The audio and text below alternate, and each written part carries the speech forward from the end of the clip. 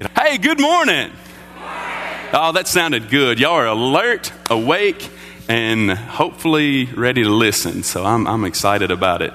So I got to be honest with you.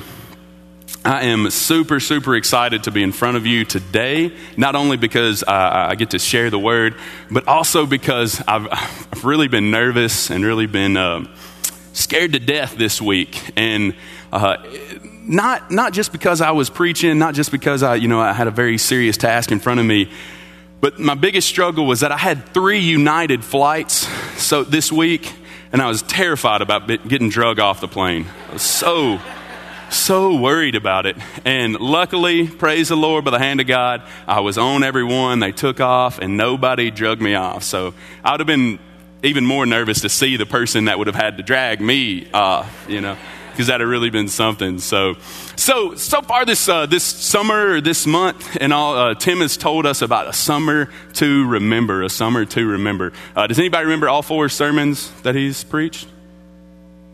Oh, I'm going to tell him. So the first one was remember the Sabbath, and so far you all have thus far. And secondly was remember while you still can. Thirdly was remember your leaders, and then lastly was remember the gospel. So all of y'all remember that now, right? Y'all remember that? Like, oh yeah, I remember those. So remember, he told us to remember something. And for those of you that know me well, you know that I couldn't just do exactly like Tim does. I couldn't just follow the status quo. So today, I'm going to tell you, stop remembering. Don't remember anymore. Stop remembering. Is that okay?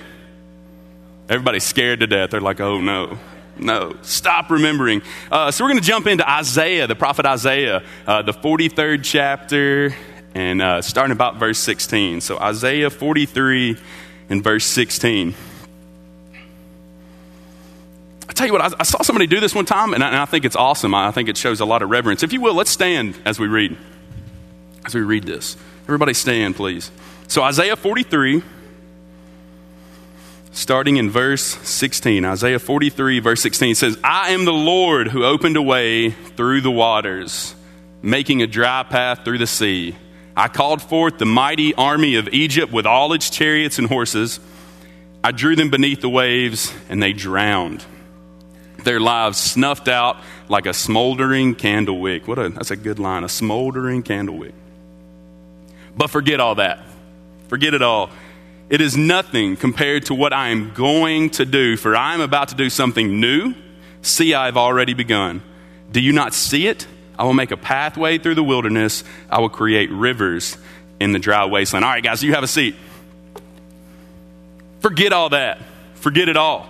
So in verse 18, it tells us to forget all that. The King James Version says, remember ye not. I don't know who ye is, but remember ye not the former things, neither consider the things of the old. So here today, I'm going to tell you to stop remembering. Stop remembering. So a little bit of backstory, a little bit of understanding. So first and foremost, the prophet Isaiah was a prophet of Israel for about 4 kings, the lifetime of 4 kings. So it's roughly a span of 40 years is what he would have covered as the prophet of Israel.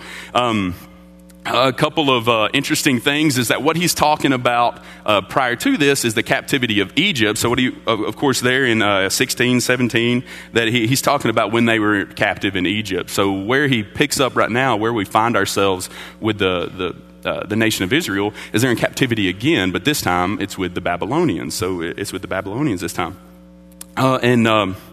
A couple of other interesting things about the prophet Isaiah is that the prophet Isaiah, or the scripture of Isaiah, is the most quoted Old Testament author of anyone in the New Testament. So anyone in the New Testament quotes the prophet Isaiah more than they quote any other Old Testament scripture. Fun fact, when you're on Bible Jeopardy, you can write that down. But even more importantly, he is the most quoted by Jesus. Jesus talks about the prophet Isaiah more than any other Old Testament whatsoever. So it's a pretty interesting things. And also something that's exciting about that is we know that we're in good hands. If Jesus feels confident enough to quote the prophet Isaiah, then we know that we're in good hands here. So he talks about the Egyptian captivity. And up to this point, prior to this, the Egyptian captivity is the largest example of what is to come of any other Old Testament stories. What am I talking about? So of any other Old Testament story, they talk about being slaves with no hope. So they're slaves in the captivity of the Egyptians, have no hope whatsoever, and then Moses comes to save them out of their captivity. Of course, that's a wonderful foreshadowing of what's to come with Jesus. Jesus, of course, has taken our slaves. We're slaves to sin. He takes away that sin because he leads us out. He leads us into righteousness. The main difference here is that Moses was foreshadowing what was to come, but the prophet Isaiah is actually prophesying. He is prophesying about what's to come. Did you like that, how I seamlessly transitioned from one page to the other? I wasn't looking down at it. Was that impressive? Y'all were just staring at me too much, so I had to mix it up a little bit. So Moses actually was foreshadowing it. The prophet Isaiah, he is prophesying about it. So he's telling us what's to come. Right there in verse 18, he says, forget all that. Forget everything that happened before. Forget all of the time that you were in Egypt. Even forget what's happening right now with the Babylonians, because I'm about to do a new thing. I'm about to do a new thing. That's got to be exciting. If that doesn't get you a little bit excited, then you're asleep on me today. Okay, so what's the application here? What does this tell us? What do we learn? First and foremost, Christ has come. All right, come on, y'all. Y'all got to help me out here. So the main thing is that Christ has come. Okay, we're getting there. The redneck section is there. Now we got to get the baptistry side in there. So Christ has come first and foremost. So this is the most incredible takeaway for this verse, is that he is foreshadowing. This is 400 plus years before Jesus is born is when Isaiah is saying this. And he's saying, I'm going to create a new thing. I'm going to create a way out of the wilderness. I'm going to create, a water out of dry land. It's going to be great. It's going to be something, it's going to be huge. And for anybody that's in this crowd that's a believer, or anybody that's an unbeliever, to think about the fact that Isaiah, he had no recognition of Jesus. He would have not known Jesus, would have never been around whenever Jesus was alive whatsoever. But he's telling that Jesus is coming. But for me, I get the opportunity to tell you that Christ has already come. Christ is here. So everything that we're going to talk about is made possible because Christ has already come, and Christ has already died, and Christ has already risen again. So that's the guarantee for everything that we're going to talk about. Secondly, this is a call to the church. It's a call to this church. It's a call to the church down the street. It's a call to churches around the world, around the globe. What is that talking about? What does that mean? How can this possibly connect to us? It's because if we continue to do the same thing over and over and over again, then we're never going to have any change. We're never going to grow. We're never going to move. We're always going to stay in this exact same place. Quite literally, the definition of insanity is to do the same thing over and over again, expecting a new result. That's the definition of insanity. That was for you. You love definitions, so that was absolutely for you.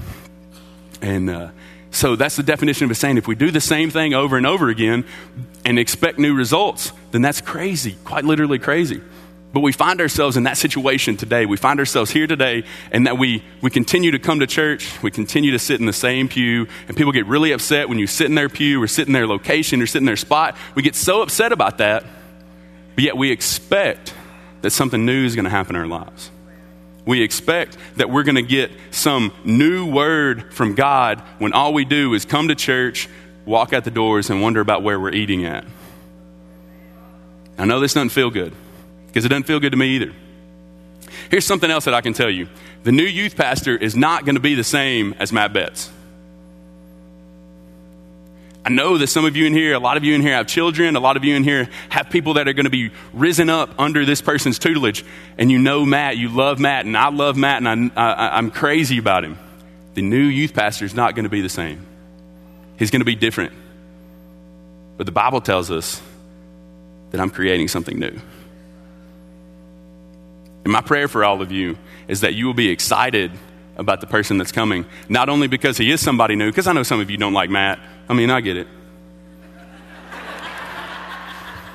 I know some of you are excited about something new, but I know some of you are kind of nervous about it as well. But if you're not praying for this young man, he's older than I, if you're not praying for this old guy, if you're not praying for this person, if you're not behind them and pushing them towards the direction that God wants them to go and the direction that God wants his church to go, then you're just holding us back. You're just holding us back. I've grown up in church and had the opportunity to grow up in church. But the problem with growing up in church is that I see a lot of the same things over and over and over again. I know I said that.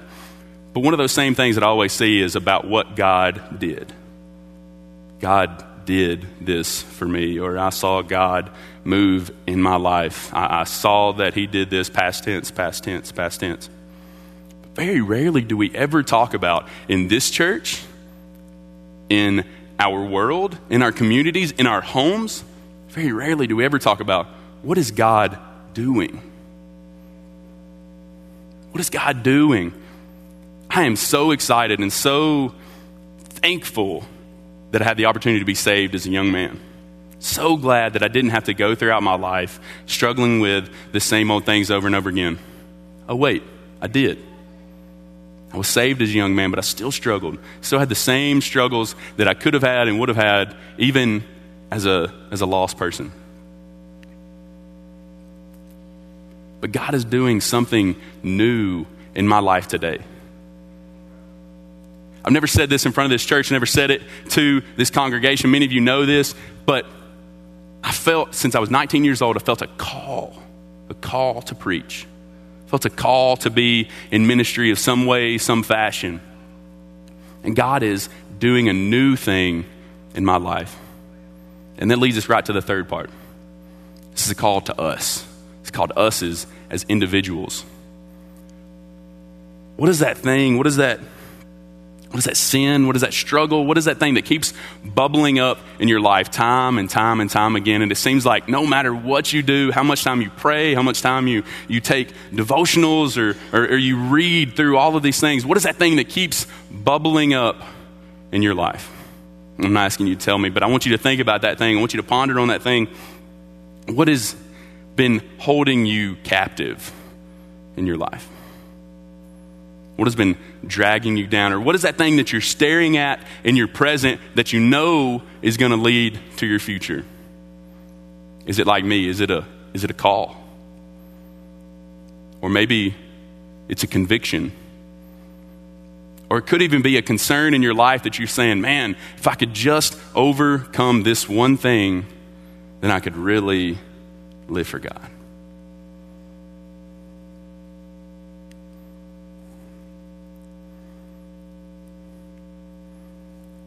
Forget all that.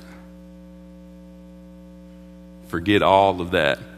There's probably someone sitting here today that's saying, man, I'm such a mess. I'm such a problem. I've got all these struggles in my life, and if you knew the inner parts of me, then you wouldn't even let me come into this church. Forget all that. Remember ye not. I like that. I'm going to hashtag remember ye not. Forget all that. As I was studying for this message, spoiler alert, Tim actually was telling me, he's like, hey, there's a passage in Isaiah that talks exactly the opposite of remembering, so I think you should preach that. So of course I had to do that for him. But as I was working through this, I kept coming back to one story, and it's actually in John 8. I'll read it for us. You don't have to worry about flipping there. It's in John chapter 8. It says, Jesus returned to the Mount of Olives, but early the next morning he was back again at the temple. A crowd soon gathered, and he sat down and taught them. As he was speaking, the teachers in religious law and of the religious law and Pharisees brought a woman who had been caught in the act of adultery. They put her in front of the crowd. So this woman is caught red-handed, caught in the act of adultery. And according to religious law, the law of Moses that we'll see in the next verse, the law of Moses, she can die. We can kill her. We can stone her to death. Completely legal, completely within the parameters of what is right and what is wrong. They were trying to trap him. In verse 6, it says they were trying to trap him into saying something they could use against him, but Jesus stooped down and wrote in the dust with his fingers. It says, wrote in the sand. I'm so intrigued by this. I wonder what was he writing? What was he saying? I think there's something really beautiful in what he was writing. They kept demanding an answer. So he stood up again and said, all right. But let the one who has never sinned throw the first stone. Y'all know this story. This is not a new story. This is something you've heard time and time again. And I kept coming back to this point because this woman was caught. She was caught red-handed. She was in the act. And there was no way for her to get out of it. It wasn't like she could say, oh, well, that didn't really happen. It's all a misunderstanding. No, she was caught red-handed. But the best part, so all the accusers heard this and they slipped away one by one and they left. And then Jesus stood up again. And he said, where are your accusers? I know y'all don't know where I'm going, or you may not understand where I'm going, but that's a pretty big deal. Where are your accusers? Didn't even one of them condemn you? No, Lord, she said. And Jesus said, neither do I. Go and sin no more. You're asking yourself, what good am I? What value do I have with all this garbage that I keep piled up on my life and all this trash that I keep dragging along with me? And as I look into the mirror, I think, wow, I'm really worthless. And you're caught. You caught yourself. You're caught red-handed. But can I tell you the words of Jesus? Where are your accusers? Because the crowd, the religious leaders, they're demanding that you die.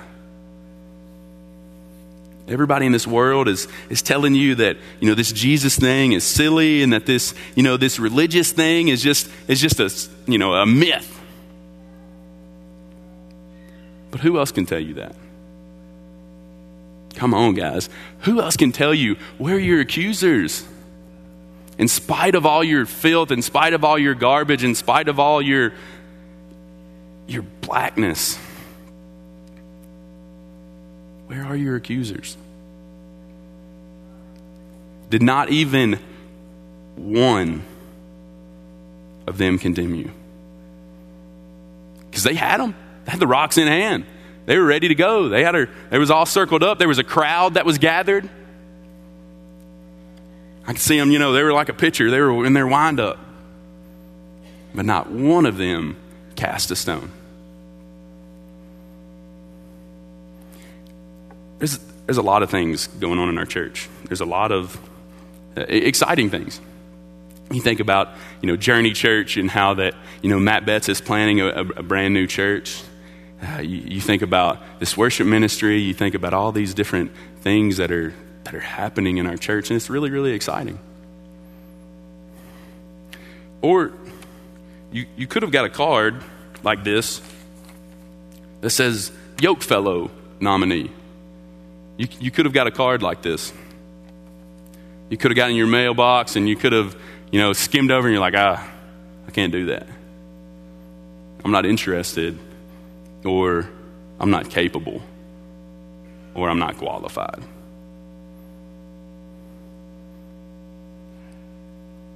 And you know what? That's exactly right. You're not capable. And you're not qualified. Because if you were qualified, I wouldn't want you.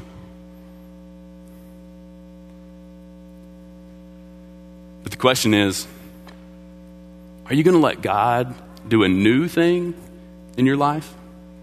Or are you just going to keep doing the same thing over and over and over again and expecting a new outcome, expecting something different to happen in your life? That's the question. That's the call to action, guys.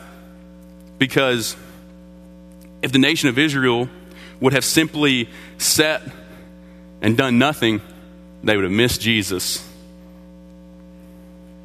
And then what would this world look like? And we think as we read these stories and we think as we read these passages, oh, that's great. They actually lived in Jesus' time. Oh, that's wonderful that they lived in Jesus' time. But we're living in Jesus' time now. We're living in the time of Christ today. It's something that's even better, that Jesus himself said that I have to go. I've got to leave so that you can get someone better. Who was he talking about? He was talking about the Holy Spirit. He was talking about something that could live inside of us. The Bible says that the same power that rose Jesus from the dead, come on, the same power that rose Jesus from the dead lives inside of you. And I love this scripture, and I've read it and never thought about the power, never thought about the application that it has to our lives. But the same exact power, I love the concept of Frankenstein. I know that's crazy, it's silly, but you see all these thunderbolts and coming down in order to raise Frankenstein from the dead, from out of life. And that's just a movie.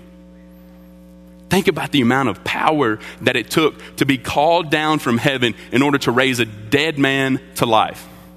Come on, y'all. Y'all are not listening. To raise the dead man to life. And that's the exact same power that we have living inside of us. But yet we're terrified to even tell the person next to us that, man, I really love Jesus. Or we're terrified to say, listen, let me tell you about what Christ is doing in my life. Let me tell you about what Christ has called me to do. Man, I'm getting fired up now, so I don't know how long this is going to go. Y'all just sit back, relax. What he's calling me to do in my life. Why are we so terrified?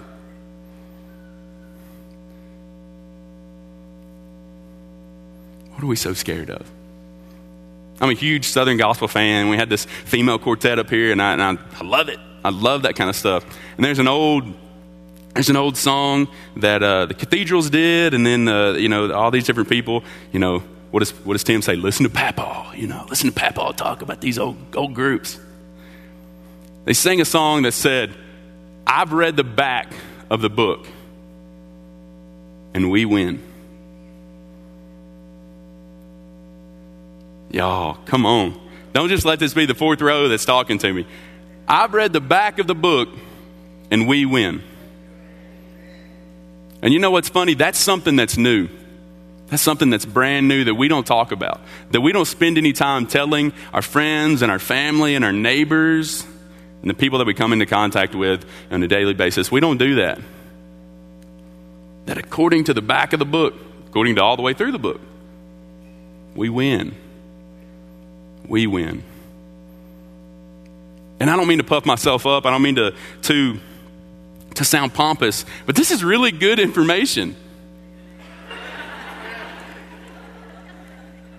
This is really pretty good stuff right here, guys.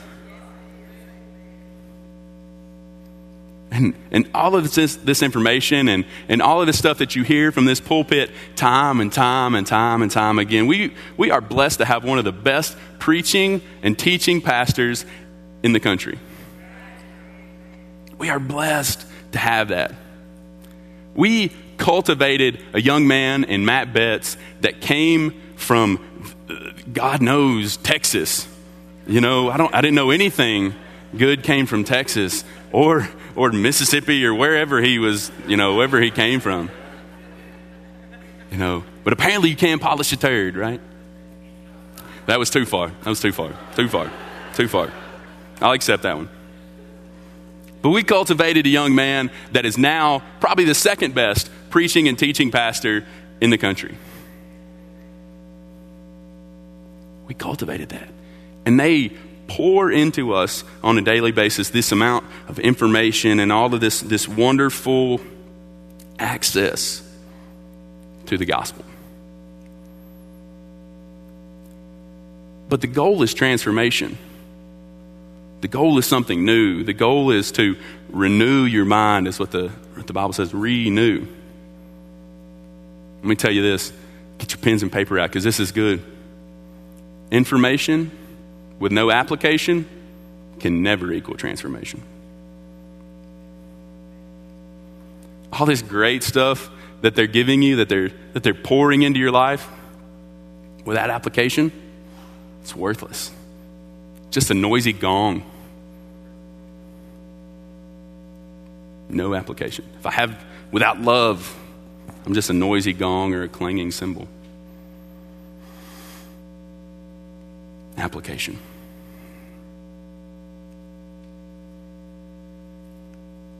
And I pray that you don't just run out of this door on the verge of destruction. You don't run out of this place and you're on the verge of tears because you know that God said something to your heart today. Because we prayed right before we walked in here. My prayer is always, anytime I speak, anytime I say anything, that God, you will strip everything that is Caleb Hodges out of me. Take away Caleb Hodges. And fill me with nothing but you. It's constantly my prayer. So don't leave here knowing that you need to do something different. Knowing that God is calling you to something new. Don't leave here knowing that 81010, is that right? And text to serve. Don't leave here without doing that when you can't get that off of your mind. When you constantly think about, man, I need to do that. Man, I need to do that. Don't leave here when God is trying to do something new in your life. I've had the opportunity to lead Cafe, and last Sunday, we took some time to really talk about what we're about to do. And I'll let you ladies or whoever is doing that, I'll let you ladies come up.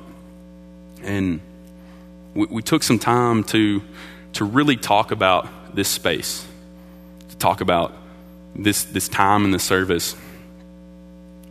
And in the Old Testament tabernacle, I love this. I've been studying about the Old Testament tabernacle for a long time. And in the Old Testament tabernacle, you would enter through the door, enter through the gate, and the first thing that you would come to was the altar. So once you were in the courtyard, the first thing that you saw was the altar. And though our altar looks a lot different, it may not be mobile like that one was, or it may not, have have sacrifices on it. But this represents the sacrifice of Christ. And that in order to get to the holy place and then into the holiest of holies, you had to pass by the altar. You had to sacrifice in order to get before God. And the Holy of Holies was quite literally where God lived on earth, was his throne on earth, is what this place was. And you had to go through these steps in order to get before God, to get in the presence of God.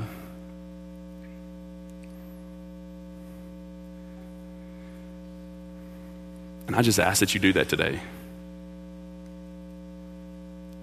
I ask that you're willing to come to this place of an altar, this place of sacrifice, to stand in the presence of God. Let's pray.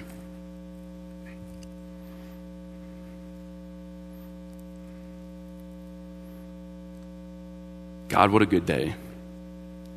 What a good opportunity to be in your house.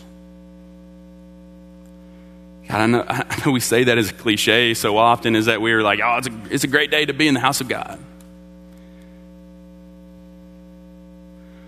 But God, I ask that you indwell this place. God, I ask that this is not your house in a figurative sense, in a metaphorical sense, but God, this is your house in a literal sense. Be with us. Be amongst us. But God, be inside of us. God, we want to feel that power. We want to understand your presence not just around us, not just in our neighbor's life, but God, in our life, a true ability to feel you, God. And I pray for each and every person that's sitting here, anyone that's listening, anyone that may be present online, God, I just pray for them so that they can hear you and they can know you, God.